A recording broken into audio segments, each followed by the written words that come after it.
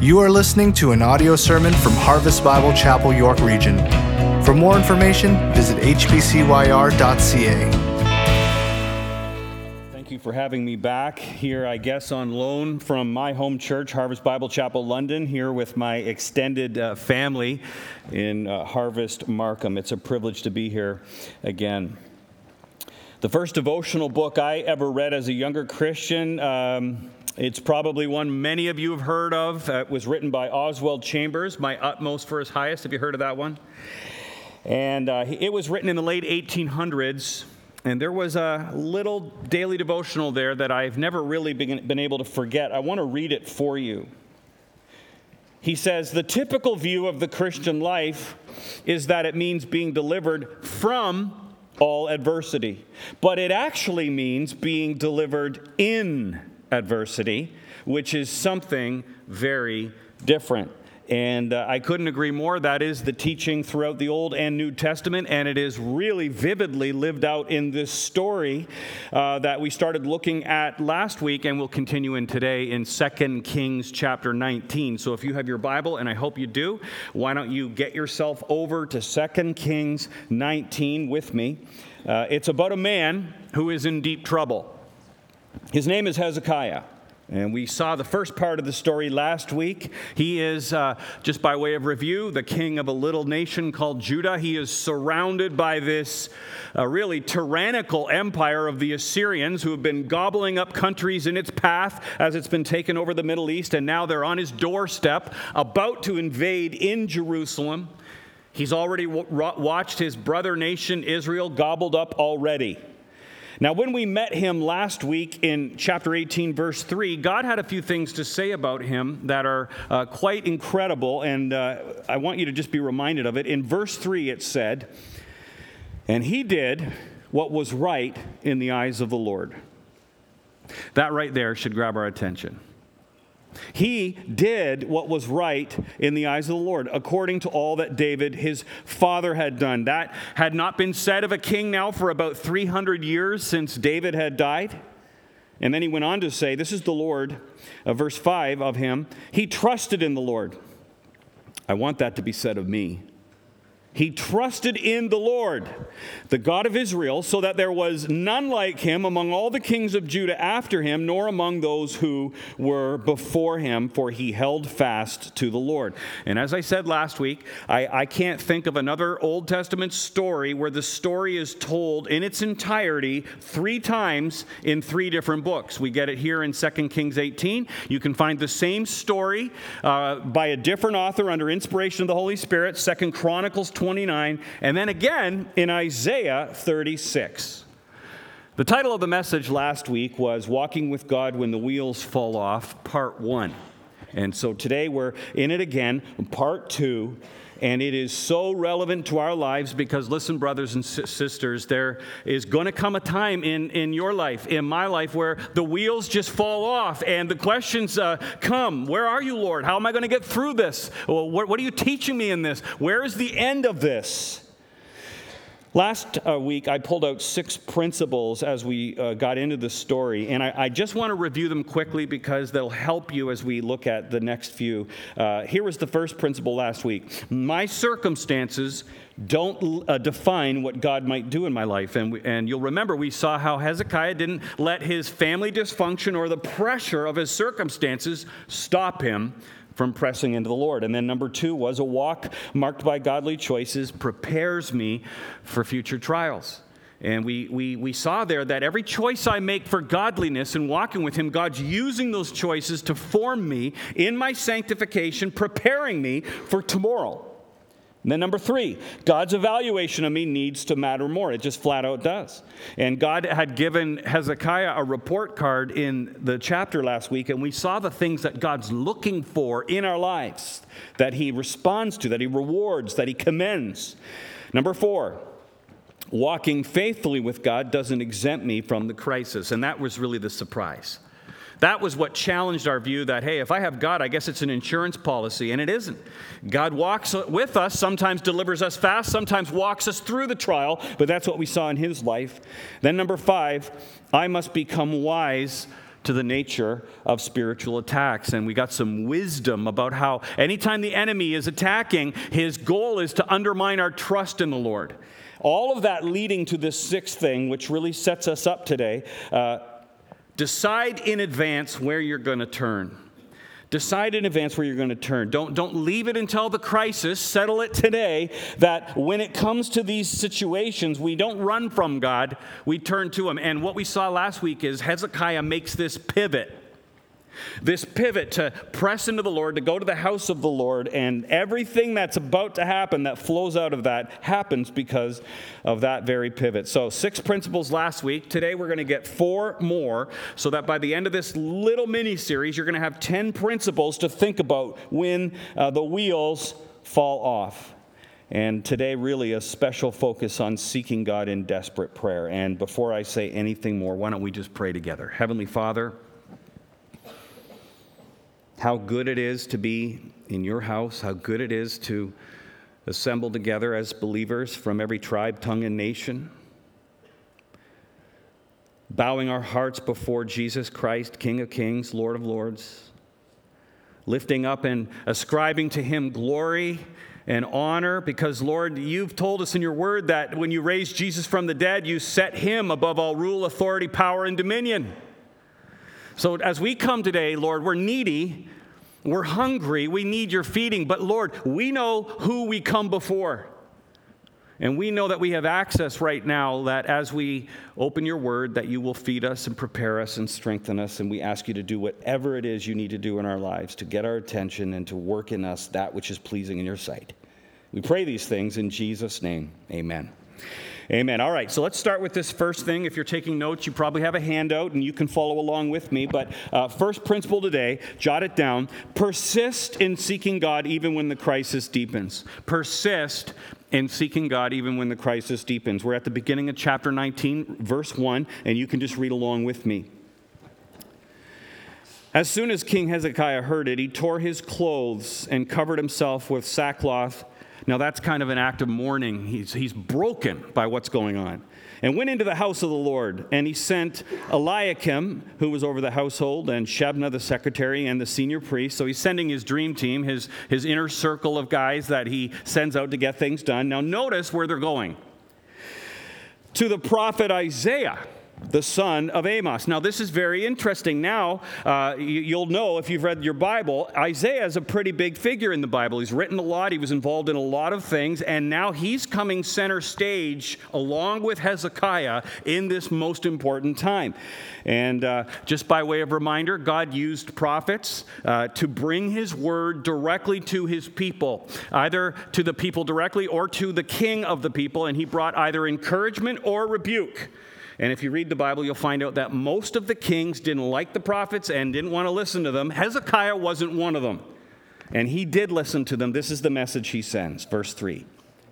This day is a day of distress, of rebuke, and of disgrace. Children have come to the point of birth, and there is no strength to bring them forth. He's using an imagery here. He's saying, Isaiah, we are in a bind. We have a problem so big. We're like a woman who has been in a long labor giving birth, but she doesn't have energy anymore. She can't push anymore. And if this baby doesn't come out, the baby and her, they're going to die. That's us right now, Isaiah. Look at verse 4.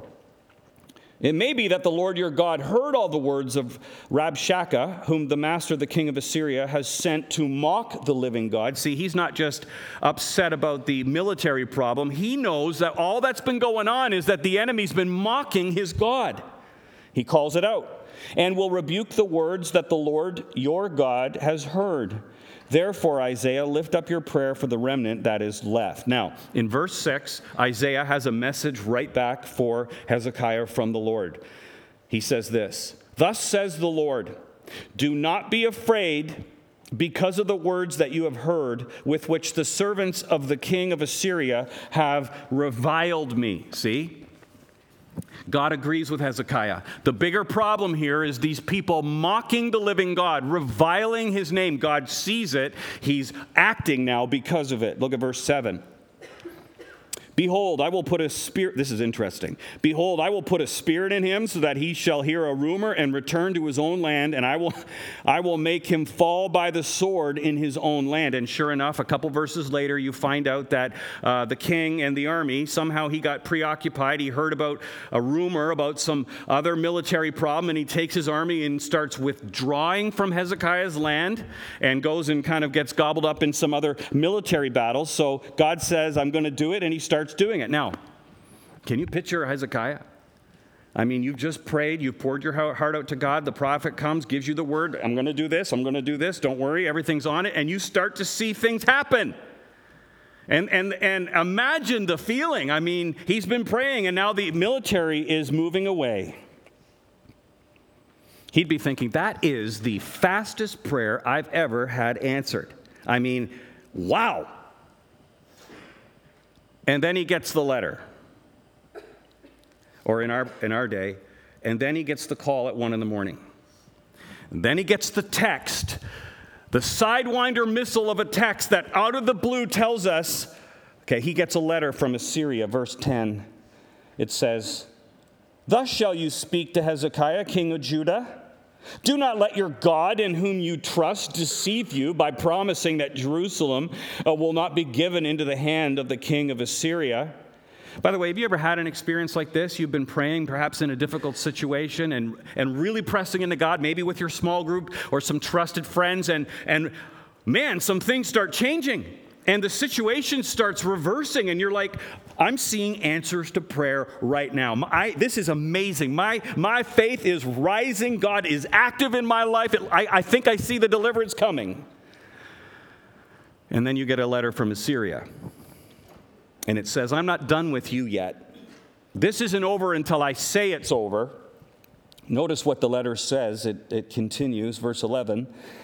Behold, you have heard what the kings of Assyria have done to all the lands, devoting them to destruction, and shall you be delivered? He's back at it. Have the gods of the nations ever delivered them, the nations that my father destroyed? So the crisis isn't over. It looks so promising. And this is the point where we all do this. We go, God, are you toying with me? Like, what's going on here? Now, I'm going to put a pause on the Hezekiah story for a moment, and I want to press into this a little bit, because what's going on right now this is where the rubber meets the road in the Christian life. And here it is. It's the decision to persist in prayer even when the crisis deepens. Not to run, not to bail, not to find another solution, not to call out God for being faithless, but to persist. Now, you need to know that your Savior had a lot to say about persisting in prayer, even when it's difficult. Jesus talked about it a lot as he was instructing us about praying. I mean, in Luke chapter 18, he tells the story of the persistent widow. I love this. It started out like this, and he told them a parable to the effect that they ought always to pray and not lose heart. And he told the story of a widow. She had a problem, a lot of injustice in her life, and she goes to the judge and starts demanding that he act and do something, and he won't listen to her, but she's so persistent, and eventually, Jesus says, this wicked judge, he was a corrupt judge, finally gives in and gives her justice. And here's his point. His point was, if this wicked human judge would do that, what do you think my perfect heavenly Father will do with his children who call on him night and day? Now, Jesus isn't content to stop with that story. He wants to press the point of persistence. In Luke chapter 11, he tells another story. He tells the story of a guy. He goes to his friend's house in the middle of the night and says, I have no food for my family. Help me out. He's knocking on the door. And his friend's like, dude, we're sleeping. I'm not dealing with you right now. Go away. But the guy keeps knocking, and Jesus says, and this friend who's just a regular guy, a sinful human, eventually gives in and helps him. And his point is, if that would happen, what do you think my heavenly Father, my perfect heavenly Father, will do with his children? Don't you think he'll be gracious with them? But Jesus isn't done. And he tells another story. He tells the story of how regular human fathers, guys like you and me, we're not perfect. Some of them very, very sinful. They would never think of giving their kids scorpions and snakes when they came and asked for food. No, actually, he says when they come and ask for eggs and fish to eat, he would not. Even human fathers don't withhold that. And then his point is, how much more do you think my heavenly Father will give graciously to his children? Actually, I was thinking about that particular one, and I was thinking, so often when we pray and we don't see the answers to prayer that we're hoping for, and we've got our list, and we're like, God, come on, I asked for this. And you need to understand it from God's perspective. Sometimes when the Lord hears our prayers, he's like, you think you're asking for eggs and fish. You're asking for scorpions and snakes, and I love you too much to give it to you.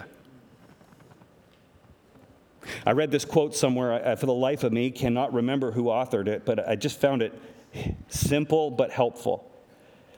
If the request is wrong, God says no. If the timing is wrong, God says slow. If you are wrong, God says grow. But if the request, the timing, and you are right, God says go. And that's just a reminder to us that God has a different perspective when even we come to him. But don't for a moment think that Jesus hasn't called us to persist in prayer, which is why in Luke 11, verse 9, he wraps up those stories by saying this, and I tell you, ask, and it will be given to you. Seek, and you will find. Knock, and it will be open to you. For everyone who asks receives, and the one who seeks finds, and to the one who knocks it will be open. And you know what's cool about that? It's progressive. Ask leads to seeking, which is even more intentional, and then knocking, more aggressive. In fact, the original language literally says, keep on asking, keep on seeking, keep on knocking. Jesus wants us to persist in prayer. Not because he's uncaring or unsympathetic, but because it's in this persistent posture that we're maximized in our intimacy with God as we walk. Now, I say all that to say this. Hezekiah got that. Hezekiah had this going on in his life. Look at how he responds in verse 14 to the letter. It says, Hezekiah received the letter from the hand of the messengers and read it. And Hezekiah went up to the house of the Lord, now note this, and spread it before the Lord. So simple there. He went up to the house, and he spread the letter before the Lord. Now, question, does God need the letter spread on the floor so that he could read it and find out what Assyria was saying to Hezekiah? Not at all. What's Hezekiah doing here? Here's what he's doing. This is a posture of absolute dependence before the Lord. He's come into the house. He's laying it down. I want you to think about this for a moment, because some of you at the end of the service, when we talk about some of the burdens on your heart that you need to unburden before the Lord, you need to do this very thing. And he's spreading it before the Lord, and he's saying to the Lord, in effect, Lord, read my mail. I can't do anything in this situation. I'm utterly lost. It's totally beyond me, Lord. Please do something about it. And listen, there comes a time in our lives where all we can really do is to recognize that Assyria is real. I can't make it go away. I can't wish it go away. When it does go away, it seems to come back. And the most important thing I can do is get before the Lord, spread it before the Lord in prayer, saying, I got no place to go. I need you. Persist. Persist in seeking God even when the crisis deepens. All right, here's the next thing. I just said it this way in my notes. Recall and reflect on God's prior faithfulness toward you. Recall and reflect on God's prior faithfulness toward you. Now, I don't know what Hezekiah was thinking when he went into the Lord and spread it out before him. It doesn't tell us. But here's the thing. I bet he was thinking at some point of an event that happened in his life with the Lord that strengthened his faith. I want to tell you about this event, okay? It actually happens in chapter 20, right at the beginning. Now, you might be thinking, wait a minute, we're in chapter 19. You're telling me something in chapter 20 happened before 19? Yes, I am. You know movies you've seen before where occasionally the director will use a flashback? So you'll be in a story, and then maybe it's a dream sequence or something like that, or he just has a memory, and then it goes to a flashback of something in the past, and it helps you understand the present. The story at the beginning of chapter 20 is a flashback. It all happens before Assyria invades. All the Old Testament scholars on this agree, but I want you to just see this story because I want you to see how God used it to strengthen Hezekiah's faith. Look at verse 1 of chapter 20. In those days, Hezekiah became sick and was at the point of death. And Isaiah the prophet, the son of Amoz, came to him and said to him, Thus says the Lord, set your house in order, for you shall die, you shall not recover. Now, by the way, that's another reminder to us, and they're all over Scripture, of the fact that our lives are very short. Our lives are a vapor. And the lie of the world is that you have all the time in the world to do whatever you want. We presume on that. We presume on tomorrow. And the urgency of the Bible is you do not know when your life is going to be required of you, which is why the urgency in all of the Bible is get right with God. And the gospel message is get right with God through Jesus Christ. Now look at verse 2. Then Hezekiah turned his face to the wall and prayed to the Lord, saying, now, O Lord, please remember how I have walked before you in faithfulness and with a whole heart, and I have done what is good in your sight. And Hezekiah wept bitterly. And before Isaiah had gone out into the middle of the court, the word of the Lord came to him, turn back and say to Hezekiah, the leader of my people, thus says the Lord, the God of David your father. Note this. I just so love this. I have heard your prayer. I have seen your tears. Loved ones, he does. He hears, he sees, he knows, he's intimately involved in your life. Every prayer request, every burden. Note what he says. Behold, I will heal you. On the third day you shall go up to the house of the Lord, and I will add 15 years to your life. I will deliver you in this city out of the hand of the king of Assyria. See, that's all wrapped up by the end of chapter 19. So this is how we know this has happened in the past. And then he says, I will defend this city for my own sake and for the sake of my servant David. And there's the promise. I'm giving you more time. I'm going to do something in your life, the likes of which is going to blow your minds.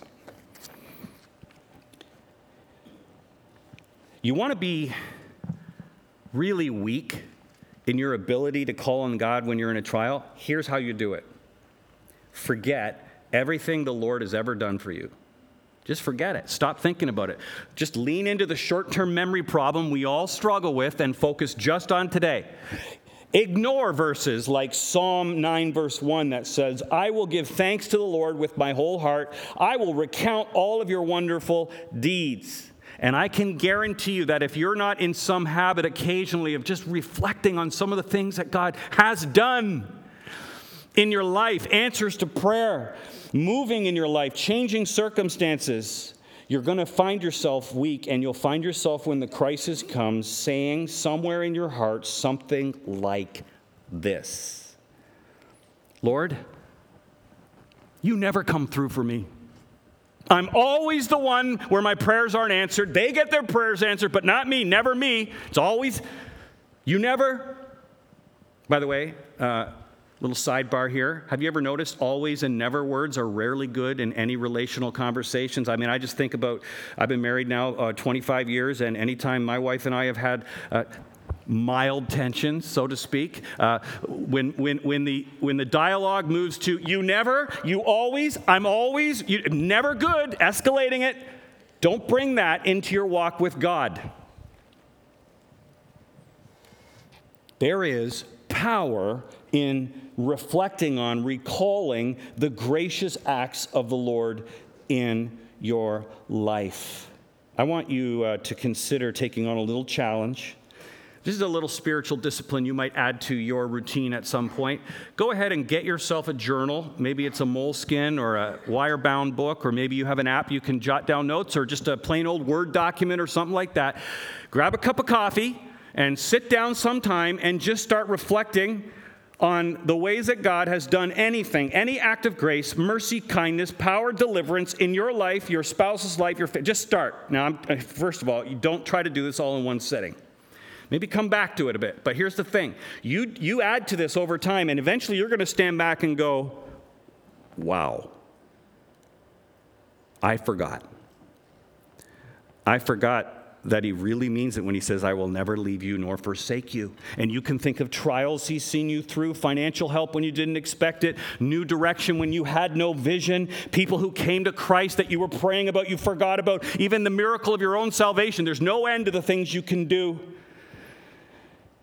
So important to strengthen your understanding of what God's done for you. Now, here's the third thing in our message today. Jot this down. Crying out to God means desperate confidence. Okay, we're at the point of prayer. Hezekiah is about to pray. And what I want you to understand about the prayers in the Bible, they're what I would call desperate confidence, okay? Not to be confused with desperate delusion. Okay, that's a religious thing where we're just throwing Hail Mary passes to a God I know not who about, I don't know anything about, and just hope that the religiosity saves me. No. And we're not talking about self-confidence because, listen, when we're in prayer, we know we don't have it. When you look at the Bible and you look at the prayers of the Bible, you're going to find out that the pleadings of the Bible take desperation, because I can't fix it, and confidence in God, and they bring them together. In fact, I just made a list of some of the prayers in the Bible that have really moved me.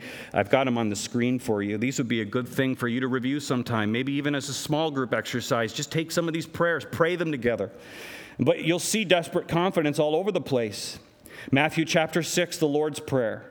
Jonah chapter 2, Jonah's prayer of thanksgiving and commitment. Psalm 51, David's prayer of brokenness and confession before God. 2 Chronicles chapter 20, King Jehoshaphat's prayer for deliverance, very similar to this one here in Hezekiah. Habakkuk 3, the prophet's prayer of rejoicing. Daniel 9, Daniel's prayer for corporate repentance and revival. Ephesians 1, Paul's prayer for spiritual power.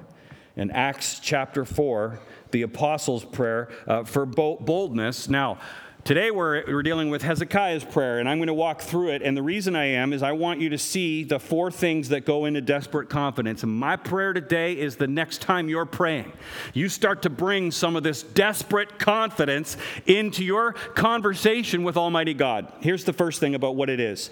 Desperate confidence begins with a proper adoration of God. Look at verse 15. And Hezekiah prayed before the Lord and said, O Lord, the God of Israel, enthroned above the cherubim. He's like, Lord, you're surrounded by the angels in your holy throne room. You are the God, you alone. He's refuting the attacks of the enemy who says that God was nothing more than an idol. He's stating truth about being the one true God. He says, you are the God, you alone. Of all the kingdoms of the earth, you have made heaven and earth. He's saying, you're not just the God of Israel. You're not just the God of the nations. You're the God, you're the Lord of the cosmos, before whom all the angels bow and worship. Okay, this is how he's talking to the Lord. Now, I don't want you to forget for a moment that Hezekiah and Isaiah were contemporaries. I mean, they met at Starbucks about every week for coffee. They talked a lot, okay? And I gotta believe that somewhere in that conversation at some point, Isaiah told Hezekiah about his own experience receiving a revelation from God about God's holy throne room. And do you remember Isaiah chapter 6? Have you ever read this? We were just singing about it.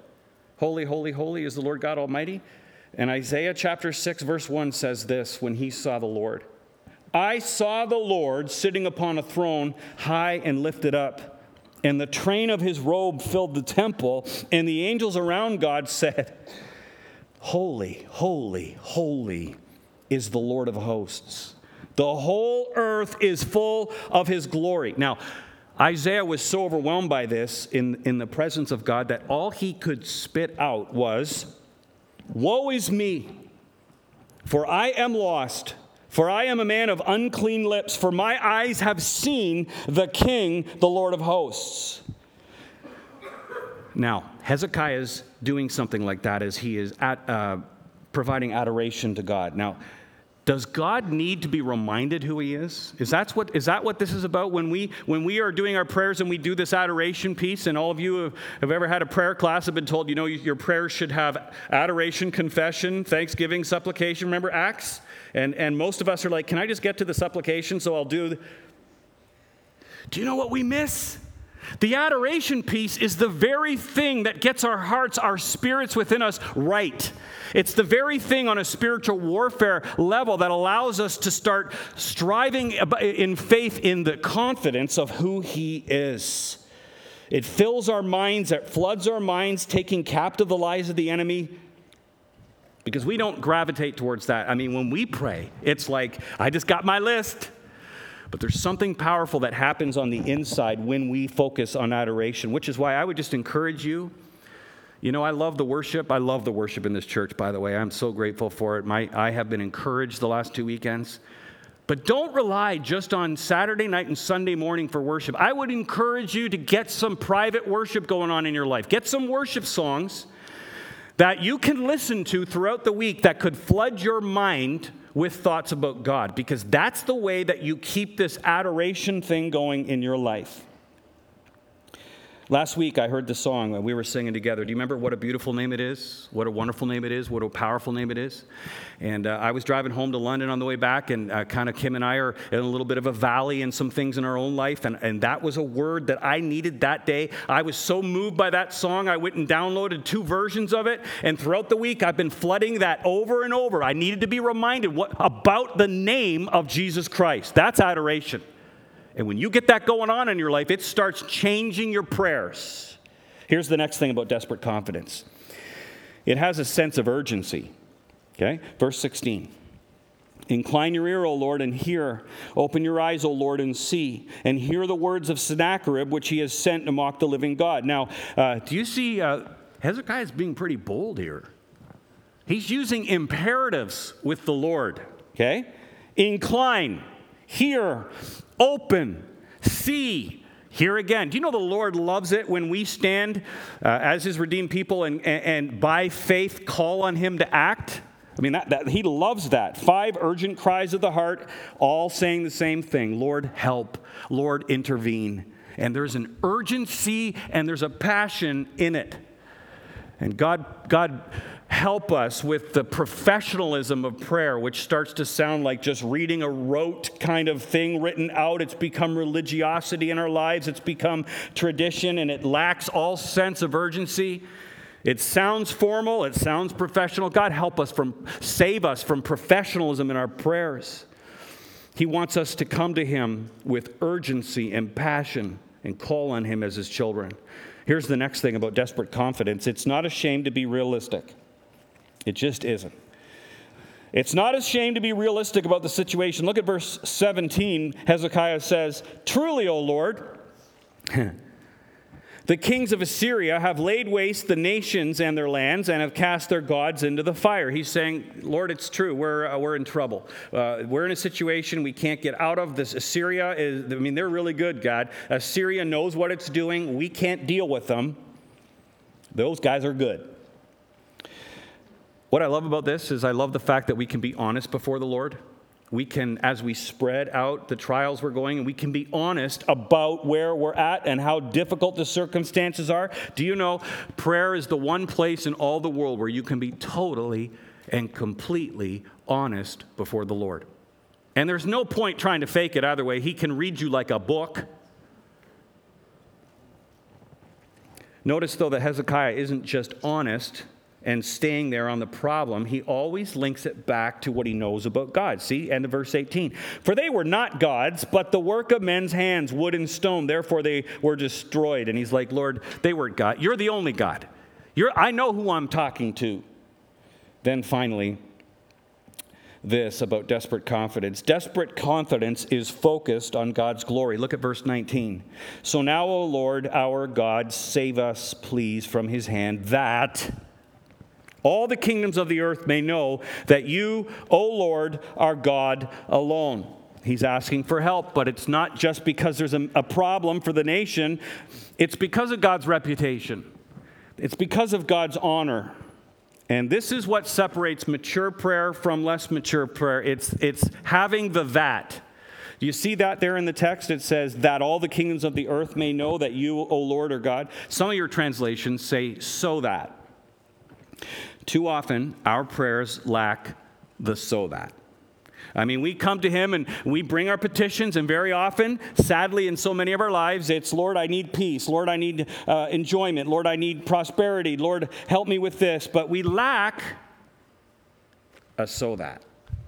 We lack prayers that call on God not just to deliver us, but to do it in a way that God gets glory, where God's purposes in our lives are fulfilled.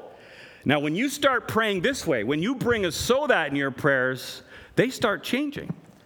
So suddenly it's not just, Lord, help me at work in this pressure situation I'm in. It's, Lord, work in me, in my job, in my career, in a way, any way you please, so that you get glory with what you're doing in it. And now, instead of just praying for my kids about, Lord, help them at school or to get a successful job or help them with this trial, it's praying in a way now that starts moving to, Lord, what are your purposes in their lives? Work in their trial, in this situation, so that you get so much glory. I've been around a lot of prayer warriors in my life, and this "so that" is the one common thread I see in all of them. That their prayers are rich with a sense of praying not just for God's deliverance, but in a way that God is seen to be the deliverer. All right, quick review here. Persistent seeking God even when the crisis deepens. Recall and review God's faithfulness towards you. Crying out to God means desperate confidence. Now, final thing today, let's look at the way God responds. Number 4. When God responds, his aim is to teach us about himself. He's always doing that. Look at verse 20. Now, it simply says there that Isaiah tells Hezekiah that God heard his prayer. That's it. God heard his prayer. It's very simple. But remember, I told you this story is told also in 2 other places. And in Isaiah chapter 37, verse 21, it tells us a little bit more about what God said to him. I'm just going to read it to you. It says this. This is God's response to him. Thus says the Lord, the God of Israel. Because you have prayed to me concerning Sennacherib, king of Assyria, this is the word that the Lord has spoken concerning him. Now, I love that.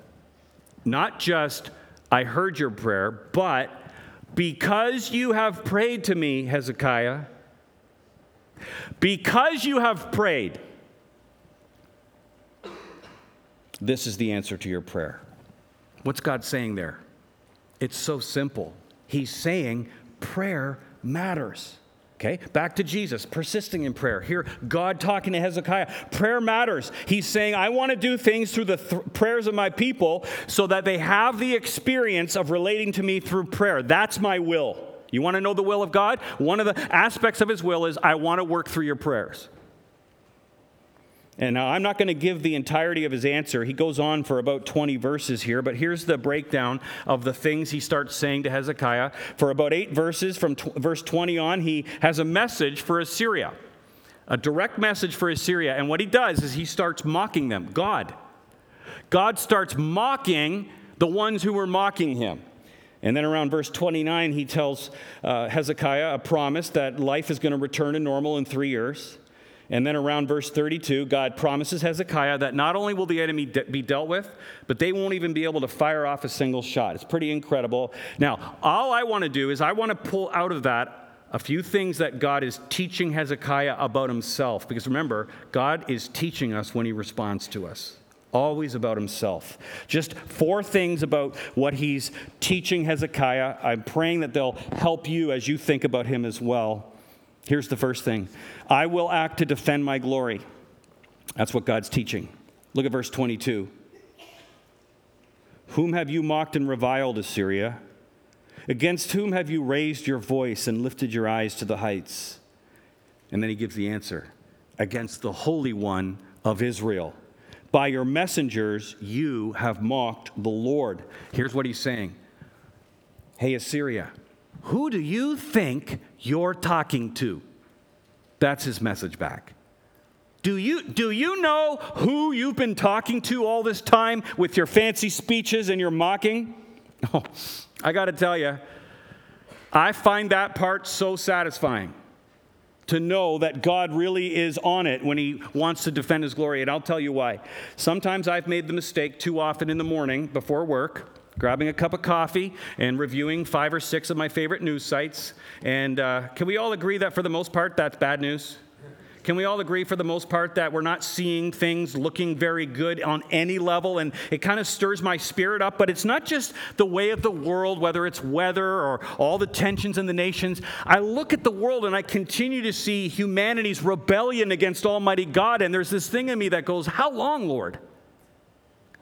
How long will you continue to allow your glory to be so besmirched? Then I remember, God's not worried about this. God has said over and over in his word, I will act to defend my glory, and the ultimate act of it is going to come. It's still coming. I love this. Matthew 25, verse 31 says, when the Son of Man, Jesus Christ, comes in his glory and all the angels are with him, then he will sit on his glorious throne. Praise God. Before him will be gathered all the nations. Oh, yes. God says to Hezekiah, he says to you and me today, I will act to defend my glory. And to the believers here, we don't need to worry about it. Here's the second thing he says. Here's why we don't need to. I am sovereign. I'm sovereign. Look at verse 25. If you've ever doubted the sovereignty of God, don't doubt it here. He says to Assyria, have you not heard that I determined it a long time ago? I planned from days of old what now I bring to pass, that you should turn fortified cities into heaps of ruins. He's basically saying to Assyria, you're a tool. I'm using you to accomplish some things that I have. You don't even know. You don't even know. But don't be thinking that you're running your own agenda here. I have it. I'm using you for a time being, and then you're coming to an end. Here's the third thing. I will resist the proud. Look at verse 27. He says, but I know you're sitting down and you're going out and coming in and you're raging against me. Wow. Because you have raged against me and your complacency has come to my ears, I will put a hook in your nose and a bit in your mouth. And any student of history of the nation of the Assyrians knows that when an Assyrian, when they took over a land, they would find all the leaders of that particular country. And they would put hooks in their noses and bits in their mouth. They would strip them naked, tie those hooks and bits to chains, and put them on a long chain and march them through the town to humiliate them. And here's the Lord saying to this country, you who have been doing this on and on and on, here's my judgment. I'm putting my hook in your nose, and I'm going to turn you back by the way you came. And then finally he says this. This is the word of the Lord. I will deliver my people. Because that's who God is. God is a deliverer. He's a redeemer. He's a savior. Notice what he does here. He moves center stage now. This is almost stunning. If this were a movie, 80% of the budget of the movie would have been spent on this scene for the CGI effects. Verse 35, look at it. And that night, the angel of the Lord went out and struck down 185,000 in the camp of the Assyrians. And when people arose early in the morning, behold, these were all dead bodies. Think Moses and the Passover and the angel of death here. They just went to bed, they woke up in the morning, and the entire Assyrian army is wiped out. And then it says, this is kind of the understatement of the year. Then Sennacherib, king of Assyria, departed. You think? He's got nothing left. And he goes, and it says, and he went home and lived in Nineveh. Here's the last verse as we wrap up the story here. Note it. And as he was worshiping in the house of Nisroch, his god, Adremelech and Sharezer, his son, struck him down with the sword and escaped into the land of Ararat. Now, we're at the end of the story. And I want you to know that I believe God has a sense of humor and irony in the way he was inspiring his word to be written here. This is a story, really, that has two kings. One king is great and powerful, and he comes and mocks the living God and says no one can stop him, certainly not Hezekiah's God. The other king, Hezekiah, is weak and powerless, and the wheels have totally come off his life. Hezekiah goes into the house of the Lord, and he spreads his situation before God, spreads his helplessness, and he's delivered. The other king goes into the house of his god, Nisroch, and he's murdered. One king turns to the true and living God and experiences intervention. One king turns to a pagan god with all his strength and is left dead. Do you know it matters the God that you turn to? It matters whom you turn to. That's why 700 years later, another king would come to the throne that Hezekiah was on just for a short period of time. This time a king would come who would be the true son of David, and he would sit on the throne of David, Jesus Christ. And when he came and was inaugurated as king, permanently, eternally, do you know what his message to the world was? I am the way, the truth, and the life. No one comes unto the Father but by me. Listen, do you know what he was saying? It matters the God to whom you turn to. And as we come to the end of this here, turn to Jesus. Turn to Christ. If you're a believer this morning and you have burdens and challenges that you really haven't dealt with, I would encourage you as you look at this, persist in prayer, spread it before the Lord, and watch him work. In fact, I'm going to help you with that right now. Why don't you just bow your heads with me as we prepare to worship. Heavenly Father, we come today as your children, fresh off the encouragement that when children come to their father and ask for food, he doesn't give them snakes and scorpions. And Father, we come to you, our Heavenly Father, so perfect, so righteous, so gracious, so kind, so majestic. And we know that you receive us because you've said Jesus is our access, our mediator. You've said that we'll find mercy and grace to help in time of need. And Lord, right now as we continue to pray and worship and sing and perhaps pray some more, Lord, we want to spread before you some burdens in our own life, Father, that are just beyond us. And we turn to you, the true and living God, today. In Jesus' name, amen.